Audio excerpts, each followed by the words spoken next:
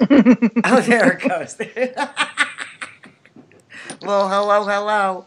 This is a live Shed Talk with Linda Borgie, Chris Itterman, and Marcia Millerhow, and we are discussing food, right?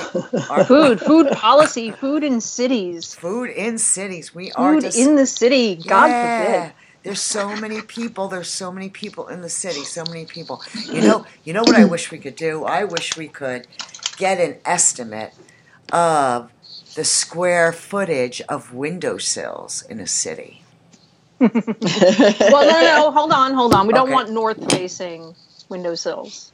Don't Those we have to take Can't out. count those. No, but we could put solar lights on them. Oh, you could still grow pea shoots in those, by the way, Right. Really? Yeah, they don't have to have.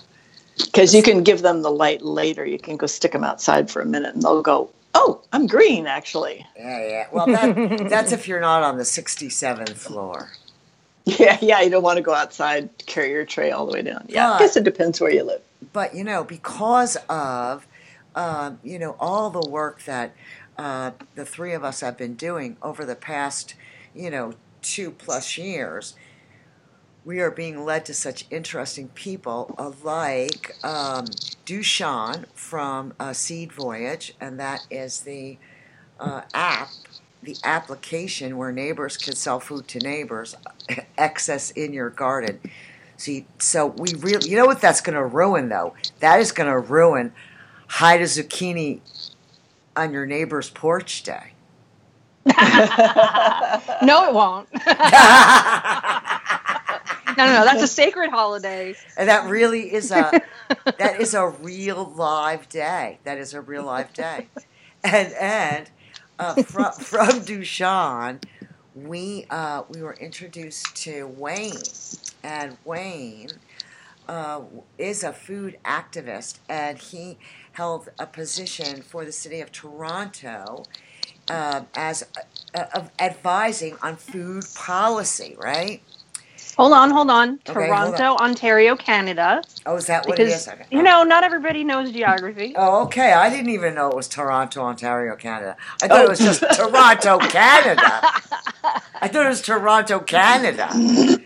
Well, it's in Ontario, which is the province in Canada. Oh, so that's like the county in the United States?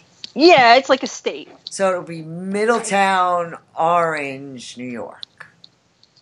No. No. It's more like Canada is the country. Ontario is kind of a state. So it's kind of like a state within the country. Gotcha. And then Toronto is a nice big city in Ontario. And Ontario is New York's neighbor, right over the Niagara Falls.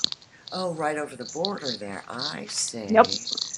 Canada's very forward-thinking in their food, in their realm of food. At least the individuals that I have met that are from Canada, like Curtis Stone, a spin farmer. I mean, Curtis and I, we trained the same time with Wally. Wally, you gotta love Wally. Oh, Wally. But the difference between Curtis and I is 30 years. So that's the difference between Curtis and I. We were looking at it from different perspectives. I wanted to teach it after I did it, But he's from Canada, and I know I have a few friends that are from Canada. But yet, if you talk to them, they say that their food policy is no different than in the United States. But, we have all these people in cities, Yeah. And from this man, Wayne, and we could post his blog in the show notes, right? I read one of his blogs, and he was reviewing 3 or 4 individuals. I believe all 4 of them had written books, and one of them was a woman who wrote a book about farming in the cities. And it was a whole, even though it's from England, it's the University of Leeds, Leeds, and I don't know what county that is, But I know the country is England, but I don't know what county it is. But I am looking so forward to reading her study because it's about a city. So cities are cities are cities, and she mentions certain things that I'm already aware of, like guerrilla gardening and vertical hydroponic gardening, all that kind of stuff. But we do have a situation with an awful lot of mouths to feed, and they have kind of gathered in those city structures more so now than ever, right, Chris? Yeah. Yeah, right. I wanted to make a point on that too. It's really interesting because in just a few generations back, more people lived in rural than they did cities. And food was grown there, obviously, right. And so they were much closer to their food. One reason we've gotten so far away from our food is that the food was still grown in rural, right. But everybody moved to the city. So the other problem is urban sprawl too. So it used to be that your suburban areas or your farms were really close to the city because the city wasn't very big. Yeah, the city's circumference or whatever its range was not as large. So it was 20-minute drive to the farm or whatever. It wasn't like huge. Now you have, we used to just be urban or suburban. I mean, urban or rural, and now we have suburban. Now we have these like in between hybrid areas with a whole bunch of sprawl and a lot less farmland and a lot of turf grass. And a lot of grass. Turf grass. And a Levittown. Please, Levittown. Lots of Levittowns everywhere. Sure they are. And Farmyard has now, we have now gotten to a level of maturity that we are going to be able to go forward with our brand fresh, right? We're going to be able to go forward to show as a pilot project the city, the town of Verona, New Jersey, and how from the top, right from the mayor, because we're speaking to the mayor, we're speaking to all the politicians on the town council, we're speaking to the churches, to all of the clubs, to the Girl Scouts, to the Brownies, to use this as a project to show everyone that we can grow food everywhere, because that's really what we're supposed to do. The only thing that's holding us back is the status quo. Well, seriously. Yeah, right now. No, really, right now there's the status quo, and in some areas, especially those suburban areas, there are sometimes regulations about whether you can garden or not. Right. So some of it is legislation. Right. But for the most part, it's just status quo. I mean, here in Silver Spring, right? In front of each and every house is 450 square feet. That it's doing nothing because it's this strip of land, this meridian, is going from the sidewalk to the street. Now, the people do not own this strip of land, but they are responsible to mow it. Well, I want to know why they can't grow it instead of mow it. If no one's using it, right? If no one's using it, it's status quo. And that's what we are doing. That's what we are in this arena to do, is to change that status quo. So it gets to a point, right? Sometime in the near future, when someone's putting down turf grass, right? The neighbors are going to come over and say, "Oh, what's that?" And the neighbor's going to say, "Oh, that's sod." And the one neighbor's going to say, "Well, how do you eat it?" Yeah. Or like, why are you putting that in? It's ugly. Right. Mm-hmm. So how do you eat ugly. it? What are you going to do with it? So that's our target. That's our target. And that has been a target that is moving, but we have to move really quickly because, I mean, there's some really raw numbers. I mean, a really raw number is 62% of all of the farmers in the United States will reach the age of 65 in 10 years. Mm-hmm. Mm-hmm. What do you know? What percent is already 65 now? How many of them are still out there, farming? Well, they've already in their 60s and 70s. Yeah, well, they've already started retiring, so that's why they've had this push for the last 10 years to try to get more farmers to step up. And not that many are really doing it. And so this puts commercial ag kind of in a pinch, but they love being in the pinch of having to sell a farmer all this huge equipment to do thousands of acres of land, because then they don't need as many farmers because they're going to be taking over everything with their machinery, right? But there's a whole bunch of problems.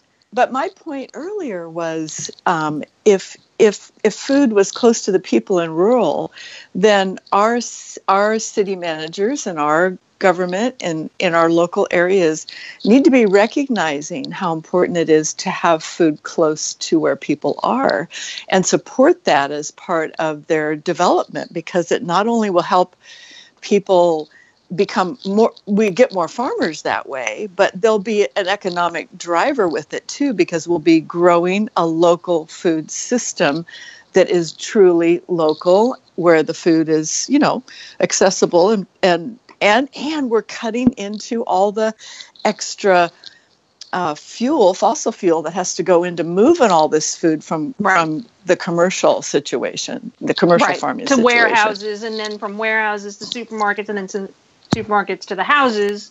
Exactly. But a neighbor could be making money growing wonderful food in their yard. Why not do that? There's a whole bunch of other things too, like the biodiversity of our food, the diversity, like how many species. Right now, all food grown for market has to last a certain amount of time to get to the packer, to get to the warehouse, to get to the grocery store, to sit on the shelf in the grocery store. It has to be only certain kinds of products. That's right. So we are limiting our food availability by how many weeks that food is viable. And really it is weeks or months that, that avocado can sit there, half ripe, before it becomes ripe, because it has to go on a boat or a ship or whatever, and get to Florida and then be moved up the East Coast or whatever it is, So how long that food is viable makes a big difference. Now, if your neighbor's growing it, we can open up all these different heritage foods, all of these foods we haven't seen in a long time in our supermarkets. Things our great-grandmother ate that we can then put back on the menu, some of which hasn't been mucked with, as far as big ag and GMOs go. They have no interest in these products, and so they haven't touched them, and we can still grow them. And I love this part, Chris. Thank you so much. You segued right to what I have been looking at, is that in looking at nutrient density, it has everything to do with taste. And a lot of our heirloom tomatoes that would never make that trip because they're too fragile or whatever, they oftentimes have the higher nutrient density, as well as definitely the taste. Well, and the other part so of that amazing tastes is keeping them in touch with the whole plant until they're ready to be eaten, rather than picking them before they're even ripe, so they don't get the benefits of the whole plant, feeding that fruit while it's ripening. When your neighbor can go, oh no, wait, we're ripe right now, everybody come over and help pick. Pick a bushel and take them home, please. Tomatoes. And invite the neighbors over and can your tomatoes together. Exactly. A lot about that. Definitely. And then have a big spaghetti party, and wow, what great things for the neighborhood, right? Right. Exactly. And that food is so much more nutritious, even if it's the same species you would buy in the store. It grew up whole. It didn't grow up in a truck. It didn't grow up in a warehouse. It grew up in a garden with the sun, and love from the gardener. Yeah. Well, by using our program Fresh from Seed to Table, right? You will get the full benefit of all of this, because you will be given and taught how to use an application that you will be able to sell your excess to your neighbors. And that is Dushan's application. It's just brilliant. And he's going to explain the ins and outs of that on March the 21st when we have our first online Zoom town hall meeting, right?